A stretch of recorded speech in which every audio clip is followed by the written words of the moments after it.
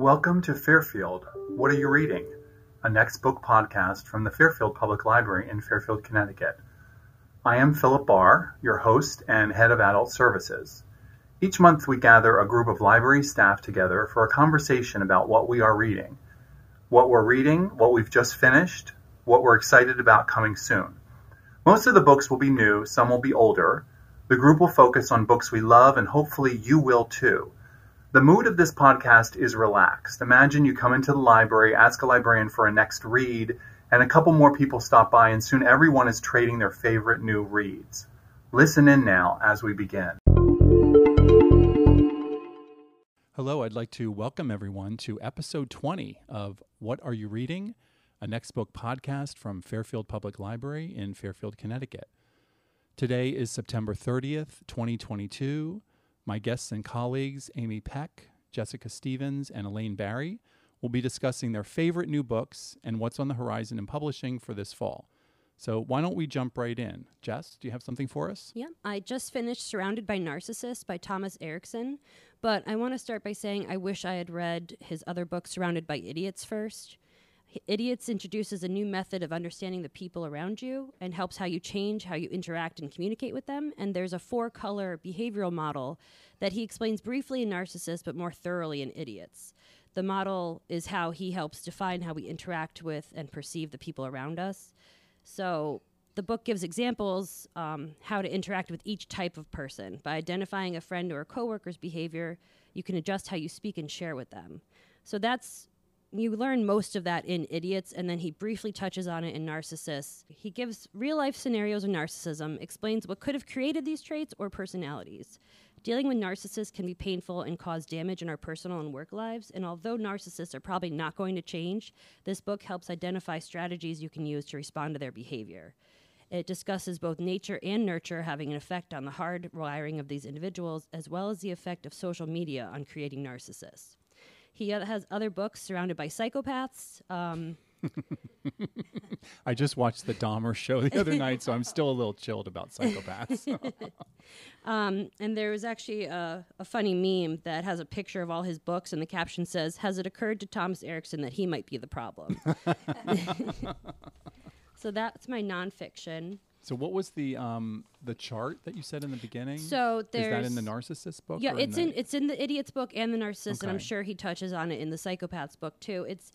There's 4 colors. He divides people into 4 colors. Reds are dominant and commanding. Yellows are social and optimistic. Greens are laid back and friendly, and blues are analytical and precise. Interesting. So he thinks that by understanding and identifying what people's colors are, that's how you learn to interact with them and communicate with them.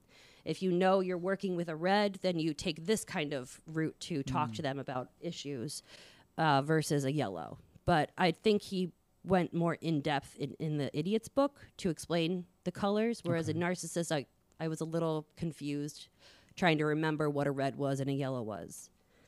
And next is Surrounded by Psychopaths. I haven't finished yet, but I'm still reading The Displacements by Bruce Holsinger. He wrote The Gifted School, which I didn't read, but I will probably read after The Displacements because I'm really enjoying it. The Displacements tells the story of the world's first Category 6 hurricane named Luna, who makes landfall in the Miami area of Florida and the coast of Texas within a 10-day span. It's about the Larson Hall family who live in an affluent community in Miami, surgeon husband, Potter wife, stepson at Stanford, and 2 small children who want for nothing. Upon their evacuation, they lose everything. 2 family members are missing, while Daphne, the wife, finds herself caring for everyone else without her wallet and money, which was misplaced during the evacuation. The bulk of the Larson Hall family have no other choice but to enter a FEMA mega shelter in Oklahoma. Cut off from all resources, they are in limbo, as new circumstances previously hidden from Daphne come to light. Their new community includes an insurance agent drug dealer, a group of children playing an enormous made-up game, running wild through the tent city, and a dedicated relief worker trying to do her best. Littered throughout the book between chapters are eyewitness accounts of the destruction Luna has caused by witnesses in different areas of the American South. Part cautionary tale, it makes me question my preparedness for the growing impact of global warming on our planet. Is this nonfiction? No, this is this fiction. is fiction. Yeah, Okay, it's fiction. the world's timely. first Category 6 hurricane. So timely. And exactly with what's happening in Florida right now. And Right. I don't have an emergency plan. I have one for zombies, but I don't have one for evacuations or anything like that. Like I don't have like copies of documents in a bag. You know, Yeah. I have bottled water, but Yeah. you know, it really makes you think like I should be doing more and I should have more prepared. I can't remember the term, but I think they're called go-to bags or something. And we Like something you just grab. yeah, we have one for the weekend and then one for a week. Yeah. But it took a long time. And we just had a program. Yes, we did. Yeah. Just Which I should have gone to. just this week. Yeah, the fire chief was here this week in the library doing a emergency preparedness program. So it's always good. You know, it took me decades to figure this out. Yeah. So it's always good at some point just to address it. Yep. And then the other book that I'm reading, which is completely out of my comfort zone, it's like a romance novel by Taylor Jenkins Reid, who I love Taylor Jenkins Reid, and I want to shout it from a mountain. Everything I read of hers, I just absolutely love. And she's just completely worth the hype that's around her. Get on the wait list for every book of hers now. So... And two of them, I'm just going to jump in and say that we have a most wanted list that we put out that our circulation supervisor, Sue Balla, puts out once a month, I think. And two of Taylor's books are on the most wanted list. And I don't think they're brand new. And they're worth it. Yeah. And that's the thing. Like, she's so worth it. And for no matter what kind of books you like to read, I feel like she can reach everyone. Her new book, Carrie Soto, I can't wait for that one. And I got a notification that it was ready for me because I listened to audiobooks on my way home and I couldn't wait to get in the car. And I almost hoped for a little traffic to start it. And I get in my car and it was the ebook version. And I was so upset that that's why I was just looking for anything available by her. That's how I got The One True Love. So now I'm listening to this and crying on my way to work, crying on my way home because it's so beautiful. It's a tale as old as time. It's Emma. It's a story about Emma and Jesse, and then Emma and Sam. Jesse, the love of her life since she was a freshman and a sophomore in high school, they get married after being together for 9 years. And on the eve of their 1-year wedding anniversary, Jesse's helicopter is lost over the Pacific. Now, so the other thing I love about her is that we're the same age, and she grew up in New England. So when she's talking about high school, I've never felt like a closer voice of my generation and what it was like, and just the feelings of nostalgia I was getting was amazing. So Jesse is gone, and I'm not lying when I say I was crying hysterically through the next chapter when Taylor describes the feelings that Emma goes through while grieving. I mean, I can think about this one part and it's like conjure up tears still. Like, it was just so beautifully written. Like, I have favorite chapters and like favorite pieces of things. I'm really into like minute details, and I think this is one of my favorite things I've ever read. Just that one little part. Like, this book is great, but like this one part, like I think I will always remember this one little part.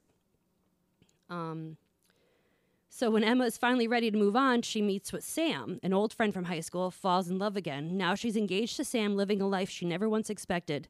And she receives a phone call, and it's Jesse. And he says, "Emma, it's me. I'm alive. I'm coming home." So he lives. So now that's why it's called One True Loves. Oh, okay. I'm not finished with it yet. It's really short, but it is just, she is just such a good writer. It's so, I don't like romance novels, but this doesn't even feel like romance. It just feels like human emotion. So I love, so the other thing is, so Malibu Rising is based off a character that was in Evelyn Hugo, The Seven Husbands of Evelyn Hugo, which is another one of her books. And then Carrie Soto is based off a minute character in Malibu Rising. And I love that she does that. And I wonder, like, was she writing that little character and being like, there's more to this person? Or did she already have planned? You know, was it already written out that she was going to write a book on them? So I would love to have dinner with Taylor Jenkins Reid and just know everything about her. Yeah, one of my favorite things in books is to imagine who might be a spin-off character, because if it's a good book, there's always going to be people that that you love that are secondary characters or even minor characters. So good for her for doing that. Yeah, no, I just love her. And then next for me is Growing Up Getty, which is an enthralling and comprehensive look into the contemporary state of one of the wealthiest and most misunderstood family dynasties in the world, which is good for fans of Succession, which is a show I still really need to get into. It's through extensive research, fresh interviews with family members and friends, and it's an inside look into the benefits and burdens of being part of today's world of the ultra-wealthy. Great. Yeah, so that's what I'm listening to next. Sounds good. So, Amy, I think you're up next. I will preface this by saying normally you are our nonfiction go-to person, but I think Jess is like competing with you today. So, Well, it's good because I'm going to start off with fiction first. oh wow, So this I whole change it. podcast is turning upside down on me. Go. All right, fiction Best from to Amy. keep you guessing. Well, the first one that I want to talk about is The Bullet That Missed by Richard Osman. It's the third book in the Thursday Murder Club series. And the first two books have actually been discussed in previous podcasts as recommended books. And this third one does not disappoint. All the mysteries involve a set of people living in a retirement village who meet to discuss cold cases. It just has great characters and awesome dialogue. And so besides the whodunit part, it revolves around their lives and touches on, serious topics of aging and loss and family. But the characters are just so good. You want to be friends with them. It's really well written, and it's an enjoyable read. So it's not really a cozy, you'd call it. It's more of, because it sounds like there's some fun moments in it, but then you're talking about the sort of the depth of the characters, which makes it seem like it's not particularly cozy. I wouldn't call it a cozy, but it's not dark mystery either. Right. Great. The characters, they have serious things going on, but the friendships are really wonderful, and the dynamics between all the characters are great. The other fiction book that I recommend is one of my favorites from this year, and it was discussed in the July podcast, so I just want to give a second shout out to it, was The Remarkably Bright Creatures by Shelby Van Pelt. Again, it was wonderful characters, well written. There's mysteries to it, but I mean, one of the best characters is the actual octopus in the story, so who has great lines himself. So I just gave up squid because I read about how smart they are, and so now Really? I'm not eating squid anymore. Yep. Wow. It's like the one dietary thing. Yep. Well, you'll like. I don't know if you've read it, but No. the octopus character in this is great. The recent nonfiction that I've read that I recommend is The Fisherman and the Dragon: Fear, Greed, and the Fight for Justice on the Gulf Coast. It came out in August, and it's by Kirk Wallace Johnson, who wrote The Feather Thief a few years back, which was another awesome book. And in this case, the book is about fishermen, particularly shrimpers and crabbers along the Texas Gulf Coast, who by the late 70s were struggling with the effects of overfishing and pollution and environmental degradation, some of whom found it convenient to blame and use as scapegoats recent Vietnamese refugees who had settled in the area, some of whom became fishermen. They get the Klan involved to intimidate, to try to force them out. And it's just a very eye-opening tale, but involving, racism, corporate greed, and environmental disasters. Because many of the people who lived there didn't want to fight the environmental degradation because they were the biggest employers and they paid the most, and so it was very eye-opening, and I had never heard about any of this going on. There's attempted murder, and it's just crazy. I just kept reading it and thinking, really, this happened? And What is it, like this year or like 5 years ago, or when so was this it? took place. It started in the late 70s, and Oh, it was okay. in the 80s that most of this. But I mean, there's ongoing, Yeah. obviously, issues along that coast with the industries going on still, and it was a very long environmental fight for some of the residents who did fight against the corporations. So it was very well written. It was fast paced because you just got absorbed and still shaking your head while reading it, going, really? People act like this? And so anyway, I recommend that. Along those lines, I read The Gulf, The Making of an American Sea by Jack Davis. That came out in 2018, but it was the Pulitzer Prize winner for history. It does not discuss. I had read this before the other one. It does not discuss those that particular incident and issues, but it covers early exploration and native groups who lived there, and it was eye-opening in its own ways. But it covers not just early exploration, but early American then development, industrial development, and the recreational development of the area, and environmental issues, and current fights to try to remedy some of those things. It was just fascinating. It just covered a wide range of topics, and it was very well written. I have a question. In that book, did the government come to help the indigenous people? Did the government come forward and help them at all? You mean in the Gulf? Yes. No, government was part of clearing the way for industrial barons to set up different things. That is amazing. Elaine, welcome to the podcast. I know this is your first time, so we're thrilled to have you here. And what do you have for us? I read 3 stories for today's podcast. The Magnificent Lives of Marjorie Post by Alison Pataki, Lessons in Chemistry by Bonnie Gramus, and Queenie by Alice Munro. That was published in a compendium of short stories titled Hateship, Friendship, Courtship, Loveship, and Marriage. The theme that each of these stories share is courage and perseverance, and the stories cover the period from the early 1900s up through the mid-1960s. During this time, the world treated women quite differently than they do today, and it was pretty much a male-dominated world. But the main characters in these stories are ambitious women who will not settle in life or in their careers, and we're taken through their journey to realize their potential and dreams. And it's really fascinating to read people's reactions when the women defy the status quo. And it's also ironic that it is a man who opens their first door to success. The writing is funny, clever, and runs the gambit of emotions.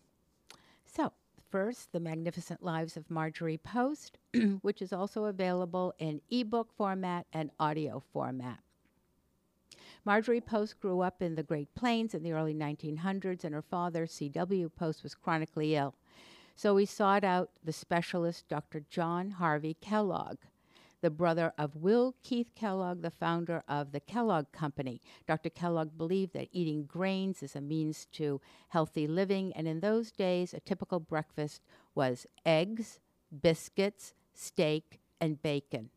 Mr. Post was cured, and then he gave it some thought, and he thought, the breakfast cereal will simplify today's housewife, and it is a time saver, and it is also a healthy start to the day. Well, 4 years later, he creates the Postum Cereal Company. And of course, there were a lot of court cases involved here. When he died, Marjorie inherited the company, and she was just 27 years old. However, she wasn't allowed to sit on the board or hold a position. She couldn't be the CEO, couldn't be the president. The reason why is that the current practice, and this is 1914, the current practice required a man to run the company. But this didn't stop Marjorie from leading the company. Her uncle and father's best friend, who held positions with the company, were more than willing to help Marjorie. And through them, she led the company from the beginning.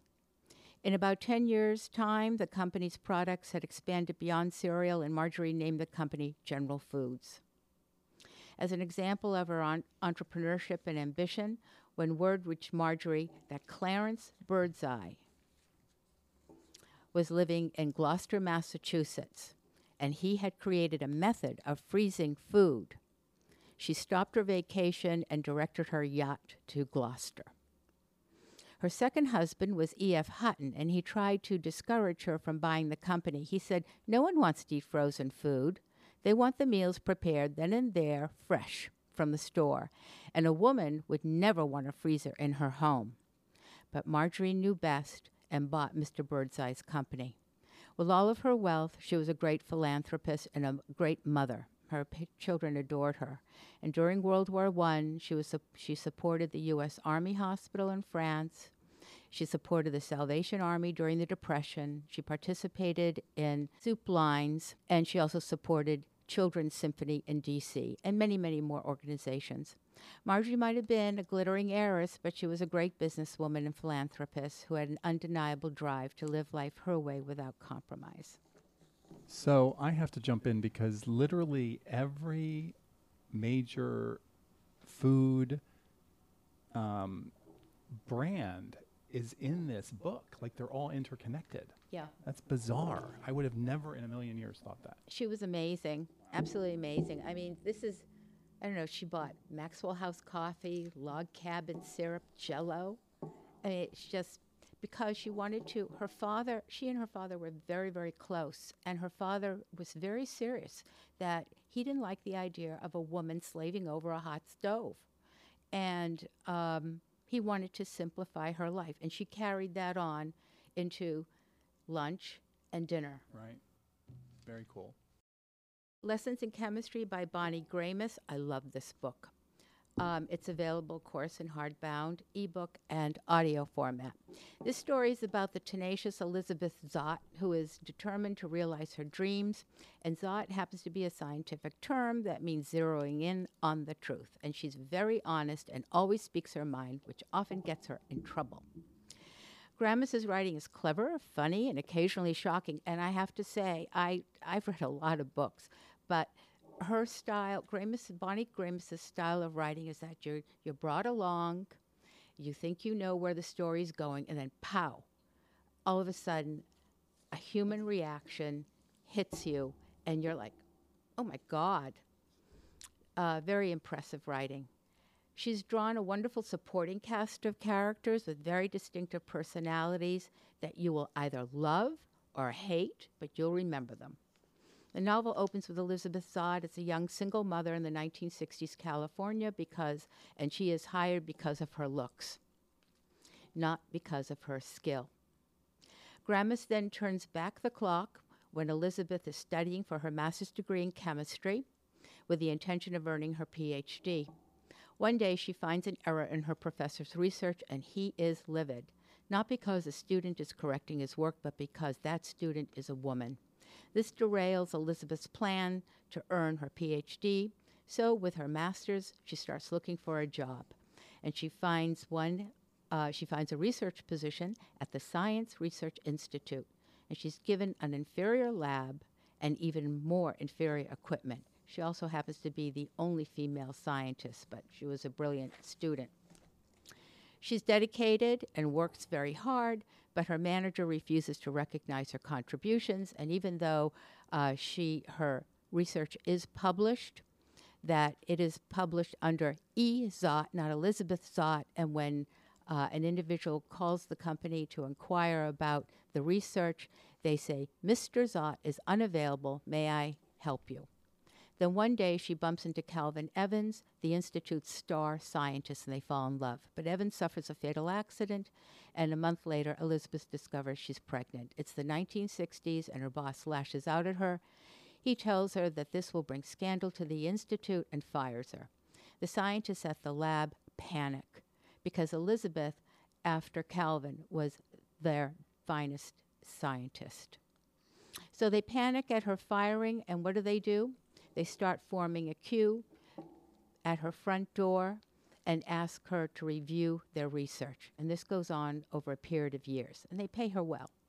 This enables her to support her daughter and herself for several years. As you can see, Elizabeth is resilient. She always finds a way out of being pigeonholed by society. And then one day she meets Walter Pine. He's a wonderful man. And he's a producer of daytime television. And Elizabeth is offered her own cooking show, and this gives her a platform to demonstrate her scientific talents. And believe me, she goes off script all the time. But she inspires other women to break from convention, to realize their dreams. This is an excellent book, and so many messages are to be learned. And I haven't touched upon Elizabeth's daughter, but she is a story in and of herself. And she's brilliant and precocious, and she takes you on a separate journey. And also, I wanted to mention something. Lessons in Chemistry will be a television series on Apple TV, and the script's being written by Susanna Grant, who was the screenwriter of the film Erin Brockovich. And if you listen to the audio version on Libby, you'll be treated to, about a 25-minute interview with Bonnie Gramus. And here she talks in depth about the characters and about herself. Great. Nice. Very nice. Yeah, this is a big book right now. There's like 50 holds on it, I think, or something like that. Wow. Yeah. Yeah. Yeah, it's beautifully But written. it's worth it. Yeah. I have another one. Go for it. Queenie by Alice Munro.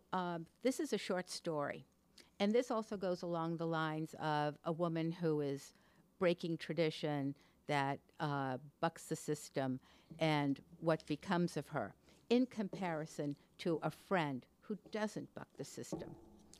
Queenie by Alison Munro, again, is published in the Compendium Short Stories, Hateship, Friendship, Courtship, Loveship, Marriage, and it's available in hardbound and ebook format, not in audiobook. This story is about two half-sisters who take divergent paths in life. Unfortunately, one of them doesn't actually realize it until some 40 years later. Chrissy and Queenie are half-sisters, and they're very close, but Chrissy absolutely adores Queenie. Queenie is full of life, and everyone adores her. She's the first to be picked for the baseball team, even though she's not very good at baseball, but she's willing to go forward. And the first to be chosen for a spelling bee, even though she finds spelling difficult. But Queenie doesn't care. Queenie doesn't want to go to college. She wants to experience life. Chrissy, on the other hand, has her whole life planned before her. She's going to attend teacher's college, marry, raise a family, and so in her senior year, and have children. In her senior year in high school, Queenie runs away, hoping to escape that small town forever. She leaves a note. She's eloped with the widower next door, the music teacher, Mr. Veruglia. 2 years pass before the family hears from Queenie, who's living in Toronto. Chrissy jumps at the chance to visit Queenie, but when she sees Queenie, she doesn't recognize her. She's changed, and Chrissy doesn't understand why Queenie, married to Mr. Veruglia, stays with him.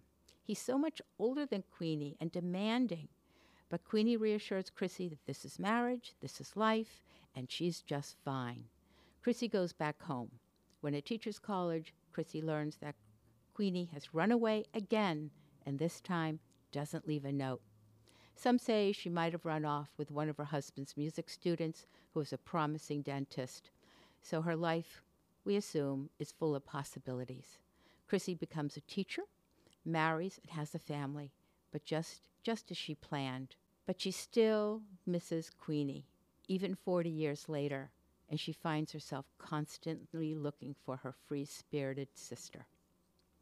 So Queenie appears a bit wild, and she's not afraid to defy convention or take risks to get what she wants in life. Chrissy, on the other hand, follows the path of least resistance, and because there's no risk, she never dares herself to do something. There's never that exhilarating feeling of achievement, which would push her on to the next adventure. And that's it. There's a book I'm trying to remember that I was just scanning through my Goodreads, but it's vaguely similar. The book about The Vanishing Half. That's what I was trying to remember. So I was thinking about that book while you were talking. Not really the same kind of book, but another sort of sisters book that just really is about two sisters taking wildly divergent paths. So, yeah, so really great. That's really good. Yeah, I just have a couple, and then we'll see what everybody else wants to do. Where do I have them? To get my papers are all turned inside out. So I wanted to mention very briefly a book that my coworker Linda suggested to me, and once every so often, I'm not a big blockbuster book reader, but once every often something just really jumps at me. So the last time this happened, it was Billy Summers by Stephen King. Like, it just blew me out of the water. And this time it's called The Measure by Nikki Ehrlich. Has anybody read it? I've heard of it. Putting a lot of people on hold for that. Yeah, it's huge right now. And so, and I tend to sort of shy away from things like that. But this book, to me, is like the perfect combination of sort of speculative near future things, which I love, but then it's also like the writing is so incredible, and especially the character development. I just absorbed it so fast. And you know how sometimes you're reading a book and it's okay, you're enjoying it, but it's not the best book ever. You're about halfway through and they start talking about some character and you're like, who is this person again? Like you can't remember the characters. And with this one, within the first by chapter 2, like I knew everybody, and I knew they were very distinct, and their voices are very distinct. And then also she helps that by every chapter is narrated by a different character. So really, really interesting. The premise, I'm not giving anything away by saying this because it happens right away. So the premise is that everyone in the world wakes up one day and there's a box outside of their door, and in the box there's a string, and the string tells you how long your life is going to be. So suddenly all the prejudices that have been going on in the world are sort of muffled because now the new prejudice is short stringers and versus long stringers. So it's just an incredible sort of study of human life and also of our society right now and how we always want somebody to be the other. Really, really, really good. I can't recommend it enough. Have you read anything by John Mars? No. He writes like very near future. Like he wrote, and they're kind of thrillers though. But one of the books is about self-driving cars and being our self-drive. No one drives, but then the self-driving cars are hijacked. Oh. And what to do with that. And then the other book he wrote was about like instead of the Match.com, it was your DNA could figure out who your soulmate was, and they made that into a Netflix show. Oh, really? But that was a really good book because people were questioning, do I take the test or do I stay with who I'm already married to? Right, which is exactly similar to the Nikki that's what made Ehrlich. me Is think, like, but do I open my box or do I not open But my box? I love everything John Mars Oh, writes cool. because it's all very much like 5-10 years from Right. now. Yeah, I love that too because it's like how crazy are things going to get. Yeah, neat. And then the second book is a YA book that our One Book, One Town author has a trilogy that he just finished. It's called The Extraordinaries by T.J. Klune. So this is something that normally I wouldn't probably read. It's a superhero teen book. But because it was TJ, I gave the first book a shot and really loved it. And the third book came out the end of this summer called Heat Wave. And it really sort of completes the whole 3 books. It does a really good job of sort of wrapping everything up. So Nick is the protagonist, and he is on the spectrum and very chatty and very funny character. He's almost kind of like when you're reading it, I'm constantly thinking like he would do really well in the Gilmore Girls because it's that kind of like rat-tat-tat-tat-tat that the and also the Marvelous Mrs. Maisel, anything that the creators of those shows sort of puts out. And then Seth is the original Extraordinaries, and Gibby and Jazz are friends. But I really connected with Nick's dad a lot. His name is Aaron, and he is a single parent, and a police cop. He's a cop, and there's just something very beautiful about their relationship. Aaron's a really rough and tumble kind of guy, but he's really got a very soft spot for his kid and just loves his kid a lot. So both of those books just really jumped out at me for the last couple months or so. So I thought I'd share them. Anybody else have anything you want to jump in with? One True Loves is going to be made into either a TV show or a movie with Simu Lee from the Marvel movie. I can't remember which one. Okay. Neat. There's so much stuff being adapted. Yep. It's amazing. It's so good to have all these streaming services now because really good quality books are getting adapted I can't keep up. We just finished 1883, which is the Yellowstone spinoff, which when you were talking about the Gulf and the exploration and stuff, like it made me think like the people in the covered wagons, like would you have stayed? We think beaches are beautiful, but back then, like that really wasn't what people were looking for. You know, like the whole history of beachfront housing kind of thing. Yeah. That's what made me think of your book. And also, I think it's Killers of the Flower Moon. Mm-hmm. Made me think of that, too. Yeah, that was an excellent book. Yeah, I just finished that, too. Because I'm still waiting for that Scorsese. Me, too. Is that a film or? It's going to be a film. I think it's going to be a motion picture. Okay. Wow. Neat. I just started listening to Viola Davis's, is it Finding Me? Yeah, her memoir. Yeah. And she reads it herself. It's just, you're hooked as soon as she starts talking. So I'm not very far in it, but the rest of it's like this. It's really well done.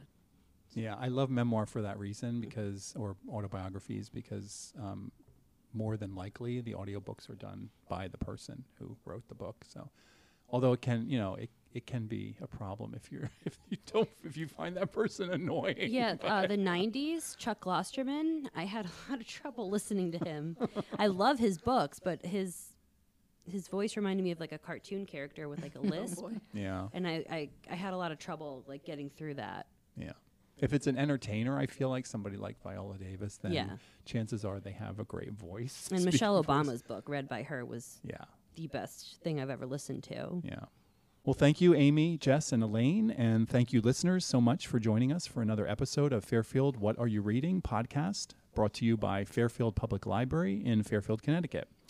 Check out show notes for book titles and authors mentioned today, and please join us next month for more conversations about our favorite books and authors as we continue to explore our fall 2022 reads. Happy reading, and thank you all so much.